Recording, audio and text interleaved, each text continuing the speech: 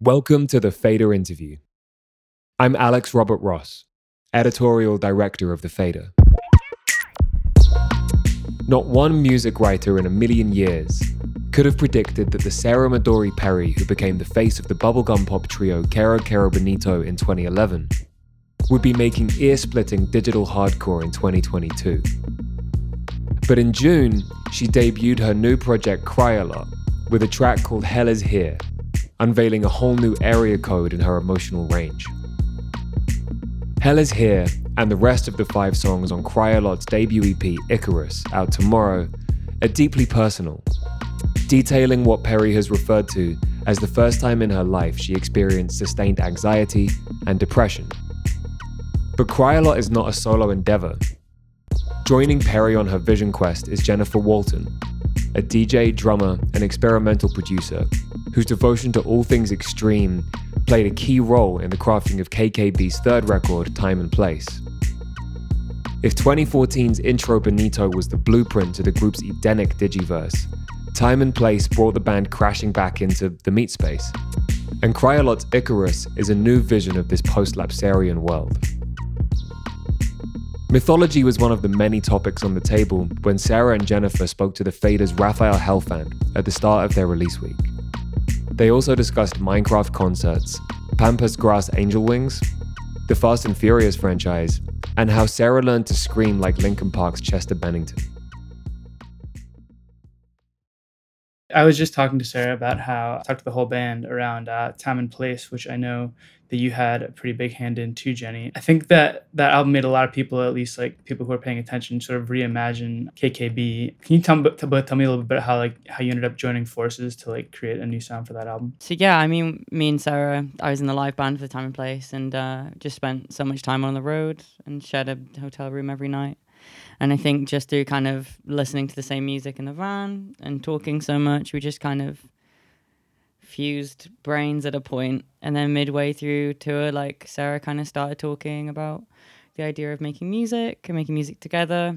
And so when I got back, just started demoing stuff, sending things back and forth. And yeah, I don't know. I mean, I was DJing a lot outside of that, a lot of hardcore and more gabbery kind of things, which I think Sarah's own DJ stuff really resonated with. So I think that link of kind of noise music and then also extreme dance music stuff really worked, crossed that bridge almost. Yeah, I'm wondering though, even before all that, initially, Jenny, what drew you to KKB's sound in the first place? Yeah, for sure. I mean, I was kind of a fan of KKB before I ever started working with them, just through mutual friends and stuff. It's that kind of extremity of pop music and pushing it to the nth degree that I really resonated with from the start. And so yeah, I mean being able to get involved in Time and Place stuff, which was that kind of bridge to more I don't want to say noisy sides, worked really well. It was really nice, even before writing music with Jenny, we had this kind of foundation of I guess friendship or kind of being on tour together, spending all the time together, and kind of we had that foundation before we even went into the studio. So for me, the Cryalot project, the music side, making music, I wanted to write personal songs, way more personal. So I felt really comfortable when I got into the studio with Jenny and kind of pouring my heart out, and it felt like a really nice thing to have that before we went into the studio. Yeah, Jenny, you said something interesting, which is that something that maybe connected the two of you was sort of the musical extremes, the harsher noise and the really, really super bubblegum, pure optimism. I guess you're saying that you sort of connected through them being sort of those extreme poles. Yeah, 100%. I mean, I obviously sonically they are completely different, but I think there is a huge link between the people that I think that are into kind of that more extreme pop stuff and into noise music at the same time. It is about that kind of pushing things to the nth degree. And what I've always been really fascinated with is what is that link between how far can you push pop sound design while still keeping it commercial-ish and keeping it digestible. And so I think that is the kind of link, right? Yeah, I don't know. It is funny, because yeah, I mean the fan bases are always interesting to see what their kind of wider taste is outside of that. But Yeah, I mean, like with Cryalot, it was really fun to just like kind of purposely play with that and like really kind of take like pop structure and like really like actively see how far we can kind of go. Sarah, I know that you guys have done some stuff with like I watched the 100 gecs Minecraft concert that you guys did over COVID. I'm wondering like who else you see sort of as like your contemporaries in that kind of realm. I mean, it's really always really hard for me when I get asked questions like, oh, who's like in the same universe as you. I don't know. What do you think, Jenny? I mean, there is like a super vibrant kind of like SoundCloud scene almost with like Hamara and Umru, Clark, Kavari. It like there is like definitely a scene there of like ultra sound designy pop adjacent stuff. But I mean, it's tricky. I mean like because a lot of the stuff I pull from is just like, you know, commercial pop cuts that are like super weird, and I think it's always really funny when people kind of draw this link about like pop being one thing and then like experimental music being another, because like on the big albums of like most, if not all, like commercial pop stars, there are really weird things going on that are like super exciting to me, and I think it's pulling from that world as well as like, yeah, obviously the like post the SoundCloud like world stuff, if that makes sense. We mentioning that like the Minecraft concert and some of like the stuff that you guys did during like peak COVID. How did an event like that come about, and like what was it like performing like on a digital stage like that? Yeah, it was definitely a new experience. Like I did a few with KKB. It's up on YouTube. Like we did Minecraft and then Secret Sky, SPF 420. It was really fun. Like to kind of try out like doing that kind of stuff. It definitely doesn't beat playing like a live gig, but it was like fun to kind of like add like different clips of like something that's like related to the music. It's kind of like editing videos. It's like more like you can add stuff like on top of you, like a video of you performing. So that was really fun. Yeah. And the funny thing with Minecraft, there was like too many people on the server or like something. I couldn't join the Minecraft gig. So, and I think Gus and Jamie were having a problem as well. So they had like a stage on Minecraft, and when it was KQB, like none of us was on stage.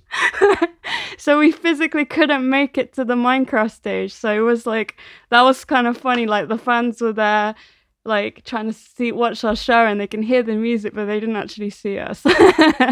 It did some really funny things as well to just the music that was being played live, because I did a couple of like kind of streaming show things, and you end up with this like people were playing the most extreme music possibly imaginable, because you don't have to dance. So everyone's just like sitting down and like watching or like just listening to stuff at home. So you end up with this like speedcore, like 220 BPM, just like sheer kick drum like music happening for so long, because there's no like, you don't need to warm up, you don't need to dance, it's just like happening at you. So it's kind of fun. Yeah, like it did open like some really crazy doors to like different stuff. Moving forward to Cryalot, I guess like Sarah, up to this point, you pretty much, in terms of like releasing music, it pretty much been exclusively with KKB, right? Yeah, for sure. You talked about how like you're sort of throwing ideas back and forth on the tour bus for Time and Place, but like what made you like fully decide to like write, you know, a personal album for yourself? Yeah, I guess it's like linked to kind of how the Cryalot project started. It actually started from an Instagram account called Cryalot. And it was around, I think, 2018. Like I was going through like this dark phase, a dark period in my life. And I just kind of started off by wanting to make a space for myself to kind of like express that. And when I got to like naming the Instagram account, I was like, what do I name it? And I was crying a lot at that time. So I was like, okay, cry a lot. And it's kind of like my way of like taking back control of like those moments and kind of hoping to like not just let those tears go to waste. I really wanted to do something creative off of it, but I still didn't know what. So I just made the Instagram account and I started posting stuff, and then like hanging out with Jenny on tour and like listening to her solo stuff. And I was really drawn to kind of like this like, I don't know how to explain it, like this like darkness she has in her like music. And it just felt right. So that's when I was like, oh, I really want to make music, and make it like a bit more personal. Yeah, it just felt right to write with Jenny, and just kind of like went from there. Yeah. Well, we'll get back to some of the record's more personal themes, but first I wanted to talk about just Hell Is Here, which feels like, I mean, it's in the middle of the album and it's came out first, and it just feels like the centerpiece. I see an angel in my dream.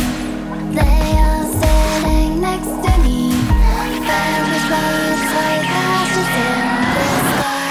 Look into angels' eyes. I see a clearer sky. Looking into angels' eyes. I see a clearer sky. Crystallize the pain. Nothing is the same. Hell is here. Hell is here to stay. Crystallize the pain. Nothing is the same. Hell is here. So I know this album is about the story of Icarus, but like this track and this video also, like I think for me, brought to mind like the story of Lucifer, who, was an angel before he rebelled and banished to hell. So I'm wondering if like you see overlap between those stories, and if you like identify with that Lucifer character at all as well. Yeah, I guess like, yeah, it is in a way. I never really thought of it like that, but it is quite Luciferish and like hellish. Like, yeah, with that track, from when I was writing it, that was the first, like, because the EP's not really about, the whole EP is not about like the dark period in my life, but that, I would say that song is about the dark period I was going through. It was the first song I wrote. It's a song about like defeat, like how like reality can like suddenly turn into hell, and that feeling you can't get out of it. So I was kind of playing with that theme, and like looking back at it, almost feels like some kind of like hellish diary entry from that time in my life. So yeah, that's what Hell Is Here is about, I guess. Yeah, I mean, musically that track is so much fun. I'd like to hear a bit more about the process, because it feels like it's almost like two songs woven together. I'm wondering where the quiet part and the quieter part and the really heavy part, were they both like conceptualized at the same time? And did you know that you wanted to have sort of both of those songs in one song, or did one come first? Yeah, in terms of like lyrically, it's kind of like, when you're like feeling horrible, like feeling bad, it's not like you always constantly feel like shit. It's like you're kind of like, some moments you feel like you're out of it, but then you suddenly go back in. So it's kind of like I wanted to play with that feeling of like coming out of it, then going back in, and it's kind of like a wave. So I wanted to kind of sound like two different things. Mm-hmm. Yeah. Yeah, I mean, sonically as well, yeah, it was super intentional. Like, there's a few things that happen that, like, were really, like, formulated to, like, feel like the rug was being pulled out of you, and, like, having these kind of, like, two sonic universes. It was a really fun song to write, because it is fun to, like, truly play with, like, the physical space, because it's so dense in the choruses. It's just like a wall of noise, or like a big wave washing over you, but then, like, having those kind of verses to kind of, like, you're kind of like reeling, or hopefully still reeling from the kind of like intensity of the chorus. And like, I mean, my favorite part of it entirely is like, I think it's on the second chorus drops, and it comes in like a beat late or a beat early, and it just feel like, when I did that, it was fully like, okay, like this is fun, because it was just fully like trying to like body slam you into like this different world. And yeah, I mean, it was like also a really fun experience, just like sonically, to try and kind of like play with like black metal aesthetics without just fully like pulling out guitars and like fully pulling out all this stuff, and like trying to see what actually makes that sound like that in like a different kind of like sonic language type of thing. Yeah, I know, it was so fun. But it was definitely when we kind of had those very stark contrasts that it felt like the song came alive. Like, I think you need the grounding of the verses to kind of contextualize the intensity of the chorus. Yeah. Speaking of the black metal aesthetics, I know from following you on your your main Instagram, Sarah, I know you've been like experimenting with your death metal scream for a little while. Can you talk about like what went into practicing your technique, and any vocalists you drew inspiration from? Because I think you nailed that. Yeah, I mean, it's something that the screams, I always wanted to try it. And I think like the first time I got the opportunities to do that was when we recorded Only Acting. I remember like Gus kind of locked me in a room with a mic, and he was like, go crazy. And then I guess that's the first time I actually screamed. And then like through touring, I was doing it like every night on stage, and then I kind of like got the technique of not killing my voice but still managing to like scream. And then and I really enjoyed it, and it's something I really wanted to like do more of. So when Hell Is Here came along, I was like, yeah, more screams. I grew up kind of listening to like Melt Banana or Linkin Park. Like I remember listening to like Chester Bennington like do his like insane like vocals, and I guess that's the first time I experienced like that kind of singing. And now I can just turn it on really quickly, which is kind of funny. Do you have any tips for aspiring singers who might want to dabble in black metal screaming? I think like the hardest thing is doing it. I think like switching from like just suddenly screaming is like a really like unnatural thing unless you're like really emotional, or like kind of like practicing like switching to that scream and like not fearing it and kind of letting go. I think that's like the hardest thing to do if you're getting into it like the first time. Yeah, I think just go for it, and yeah, it'll all be fine. I think like maybe the easiest way, maybe it's a bit reductive, but to split this record up would be into 3 parts, with Touch the Sun and Hurt Me representing Act 1, and then Hell Is Here sort of Act 2, and Labyrinth and See You Again are the final act. Using that framework, it seems like the first part sort of represents the flight up to the sun, or again, if we were to look at it in Paradise Lost terms, like Eden, and then Hell Is Here is like falling to the sea, and then sort of the final 2 songs are like that period after the fall, like learning to like live in a world post all that. You think that's like a fair way of looking at it? No, definitely. That's like interesting you picked up on that. I definitely feel like this EP is like, it's like a journey. It's like, I wanted to sound like it's like a story. I wanted to kind of like sing about like all aspects of the Icarus story. And it's like my attempt of rewriting the kind of interpretation of the story Icarus. Because I think like people, the common interpretation is like a cautionary tale, but I wanted to like more like celebrate the courage of Icarus. But I didn't want it to be like, oh, it's all gonna be fine and everything's gonna be fine. We're not gonna die. I wanted to be like, yeah, you might like fail and have success as well, and like all of that is something to be celebrated about. So like you said, like Touch the Sun is about like that kind of like almost like childish feeling of like feeling invincible, like you can like do anything and it'll be fine. But then there's like songs like Hell Is Here. It's about failure and like hell, like feeling like when things are not going how you planned. And then like songs like See You Again is about like, I wanted to kind of like play on like how people like use Icarus as like, well, he died, he flew too close to the sun and he died, and that's a really bad thing. But I wanted to be like, well, yeah, he died, but like his story, he's immortalized through his story, like people still talking about the story. So I kind of wanted to be like, well, yeah, it's the end, but is it the end? Kind of like, yeah. I think as well with like just with See You Again specifically, it was really fun like to draw out that kind of like folky, passing down like folk canon type of thing towards the end, especially like having like this campfire like round energy and like bringing it back to that storytelling of like being part of like a wider narrative of the kind of like myth, but also of like, yeah, the whole story that we're trying to say. Yeah. I was going to save talking about See You Again for later, but since we're here now, I'm curious. And making a song called See You Again to close out the album, you're already you're fighting from behind, because there's already a very good See You Again by Mr. Wiz Khalifa and Charlie Puth from the Fast and Furious franchise. Are you guys fans of the franchise? I've seen a few. I feel like I just got body slammed by that. I never actually listened You're to just the gonna track. throw that in, and that's so hard. Yeah, that's my gotcha question right there. Yeah.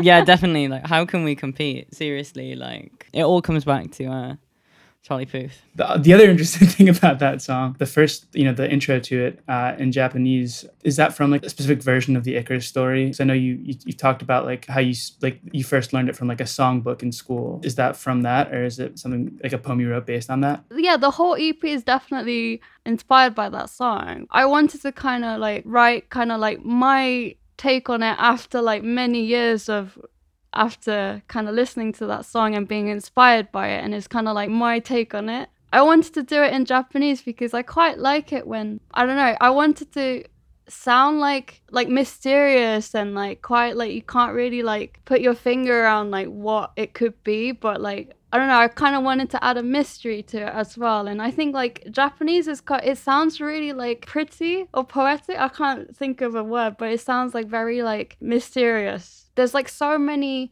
words you can use for like one thing. So it's kind of like really fun to use when you're writing like a poem. So I kind of wanted to, yeah, like use Japanese for that. Was the original song that you learned the Story Vickers from, was that in Japanese or was that in a British school? Yeah, it's a Japanese school. I actually recently found it on YouTube. It sounds really old. I was like almost like it was like a hit of nostalgia. I was like, whoa, I actually found it on YouTube. And it's crazy how much I remembered the lyrics. I could like still sing along to it. But yeah, that I was like, yeah, in Japan, and I think I was around like 7 or something when I first encountered it at school. The sun is setting between two towers. It's time for you to come with me. 僕たちは永遠で、僕たちは自由で、青い空は無限の可能性を秘めている。海の向こう側をくぐり抜けて新しい旅立ちが始まる。さよなら、きっとまた会えるよ。そう言って天使たちは僕を送り出した。 I think the one interview I've read from this cycle is the one you did with Rolling Stone when Hell Is Here came out, and you already talked about this a little bit here, but you said you wrote that song sort of like in the depths of like the first real period of like anxiety and depression that you've had, and that making this album sort of was a way of writing through that. You know, without going into any more detail than you feel comfortable with, can you talk about like the headspace that you were in and like how you pushed through that to turn it into something constructive, because that's not an easy thing to do. Yeah, it's like exactly how Hell Is Here sounded. Like at that time, it was really like looking back at it, it really was like, I guess like when you go through like anxiety or depression, it's like it's like a wave. Like you feel like hell some days, and like you feel like you're like fine, and it some days, and it's kind of like this thing, it's like a wave, and you feel like so like not in control of your life. I think like for the first time in my life, I didn't find joy in creating. So it's kind of like when I started this project, I wanted to create something from those moments to kind of like push myself and like to kind of find that joy again in like creation. And I think like the Icarus story is like a philosophy of life I always try to live up to, but I feel like that moment is like that period in my life is like I forgot about it. So I kind of wanted to like dive into that and kind of remind myself of those moments by writing an EP about that. But I also didn't want the EP to be like just about this dark period. I wanted to kind of like write the Icarus theme and not kind of dwell too much into that, kind of like pull myself out of it almost. Yeah. And Jenny, I know obviously you've worked with a lot of different artists and done like a lot of different sorts of remixes, but like from what I've heard, like your primary mode is sort of more intense and noisy. I'm wondering how you approach like the rest of the album. Hell Is Here is obviously a very noisy track, but like I'd say pretty much both sides of it on the other sides are like pretty lush harmonically and have a lot of like soft, longer passages. So how did you approach like writing lusher, quieter, more harmonic music here? Yeah, it's tricky because I think when you're releasing music under your own name, which I do, it kind of like becomes like super personal as well, and like the noisier stuff and like is like super dear to me and definitely is like where my base is, but there's like a lot of other stuff that was happening as well. And so like to be able to like work with Sarah and like really like push the boat out, and also have Sarah like truly like trust kind of wherever I wanted to take it sonically, was like really rewarding. And it wasn't like, oh boy, here comes the happy song, I better really pull out. Like those kind of like writings on those moments were like so fun and easy. Yeah, and I think it was just that experiment of play, really. It's just like always like playing with texture and playing with extremity or playing with like song structure, and especially kind of having that like space with time and with the release too, like really experiment with other people and getting to like bring in friends to record like bits of cello and stuff. And I mean, like really, I think the main thing that makes the EP sound the way it does is that we recorded it all in like my box room home studio, which I think really lends the kind of vibe to it, and especially like where Sarah was, especially like relating to the last question, like we're both like feeling pretty whatever. So like being in like a relatively safe environment where you can like experiment and that isn't tied to like paying studio fees. You can just like rock up one day and be like, let's try this like crazy vocal move. I mean, like I was going to bring up earlier, but like all of the screaming for like Hell Is Here was redubbed in one day on the hottest day of the year with Sarah like under a duvet.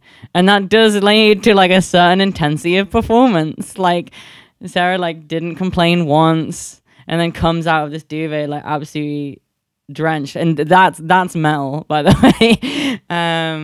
But yeah, and I think it's like that's what gives it the sound of and also the ability to kind of like constantly refine and constantly dive in, like because all the songs are like super dense. I think that's it. Basically, it's just time and like playing around, and like I think there is an intensity in the others, and it's the same production technique to a degree. Sorry, and it isn't similar to like remixing in the same way of like drawing on what you think the other person wants and finding that balance. And it was like super collaborative in that way. Yeah. Let me touch the sun, wanna have it all. I don't care if I fall, I accepted it all. You can't break me, try ban me down. You turn my wings to black. Is that all you got? Is that all you got? Let me touch the sun, wanna have it all. I want to talk a little bit about like the visual side of the record. Sarah, I know that you are pretty serious about costume work and about makeup work. You got to do some pretty cool things here. Can you tell me about the process of like creating like a new look for around this whole release, and like also especially for making the wings to the Touch the Sun and Hell Is Here videos? Yeah, I mean, it's been really fun. Like, I think the whole world building thing is something I really enjoy doing. Like, I almost like sometimes think like I write music so I can kind of delve into this world building.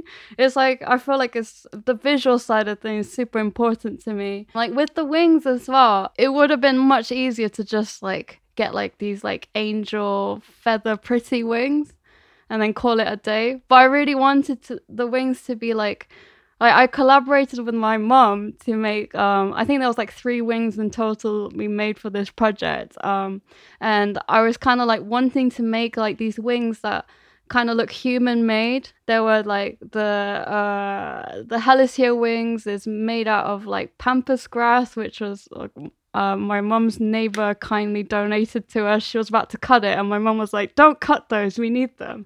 And like, and then like the Touch the Sun was made out of these sticks, these like branches that fell from the tree, again from the garden.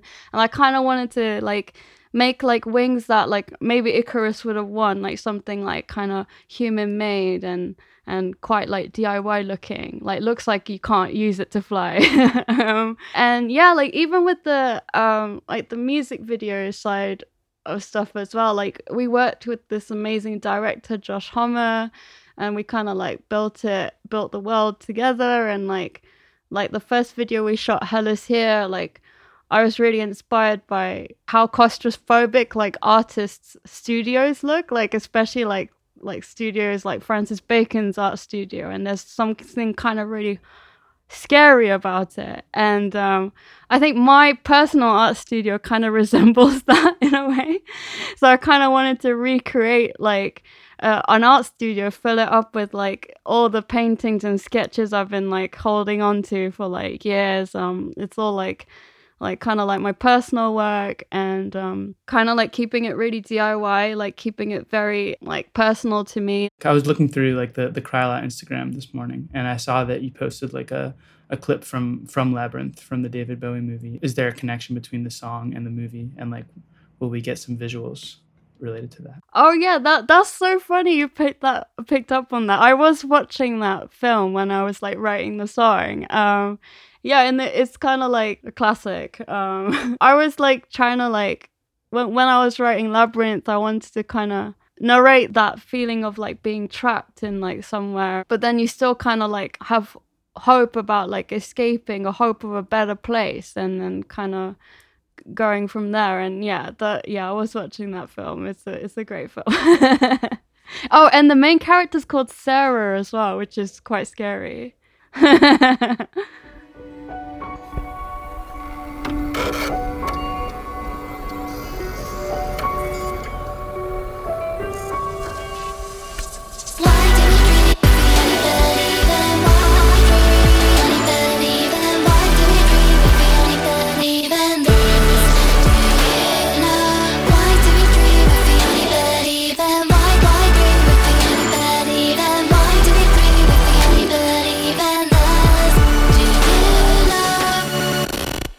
I guess back to like the first part of the album, like in the context, I guess we were talking about with like the 3 acts, maybe the first 2 tracks like sort of feel like retrospective, like you're looking back, like maybe like on a more innocent time in your life and career. Do you think of that early part of your career as like sort of like flying close to the sun? I don't really think of it like that.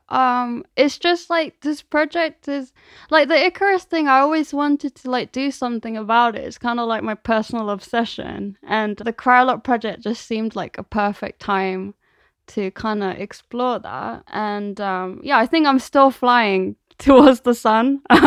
Hasn't stopped yet. And yeah, it's kind of like great to think back now how like this project wouldn't happen if I didn't go through those like dark moments, but now it's like linked to something positive, so kind of like my master plan has worked. So it's quite like, it's kind of something very positive for me now. So I guess I did come out of hell, and now on to the next. That was Sarah Midori Perry and Jennifer Walton talking to the Fader's Raphael Helfand. Cryalot's new EP, Icarus, is out tomorrow, September 2nd, via AWOL. The Fader interview is engineered by Tony Giambroni. The executive producer is Alex Robert Ross, and the associate producer is Raphael Helfand. We'd like to thank Lauten Audio for providing our microphones. You can find them online at lautenaudio.com. And we'd like to thank James Ivey for providing our intro music. If you enjoyed today's episode, we'd appreciate if you left a 5-star rating and review.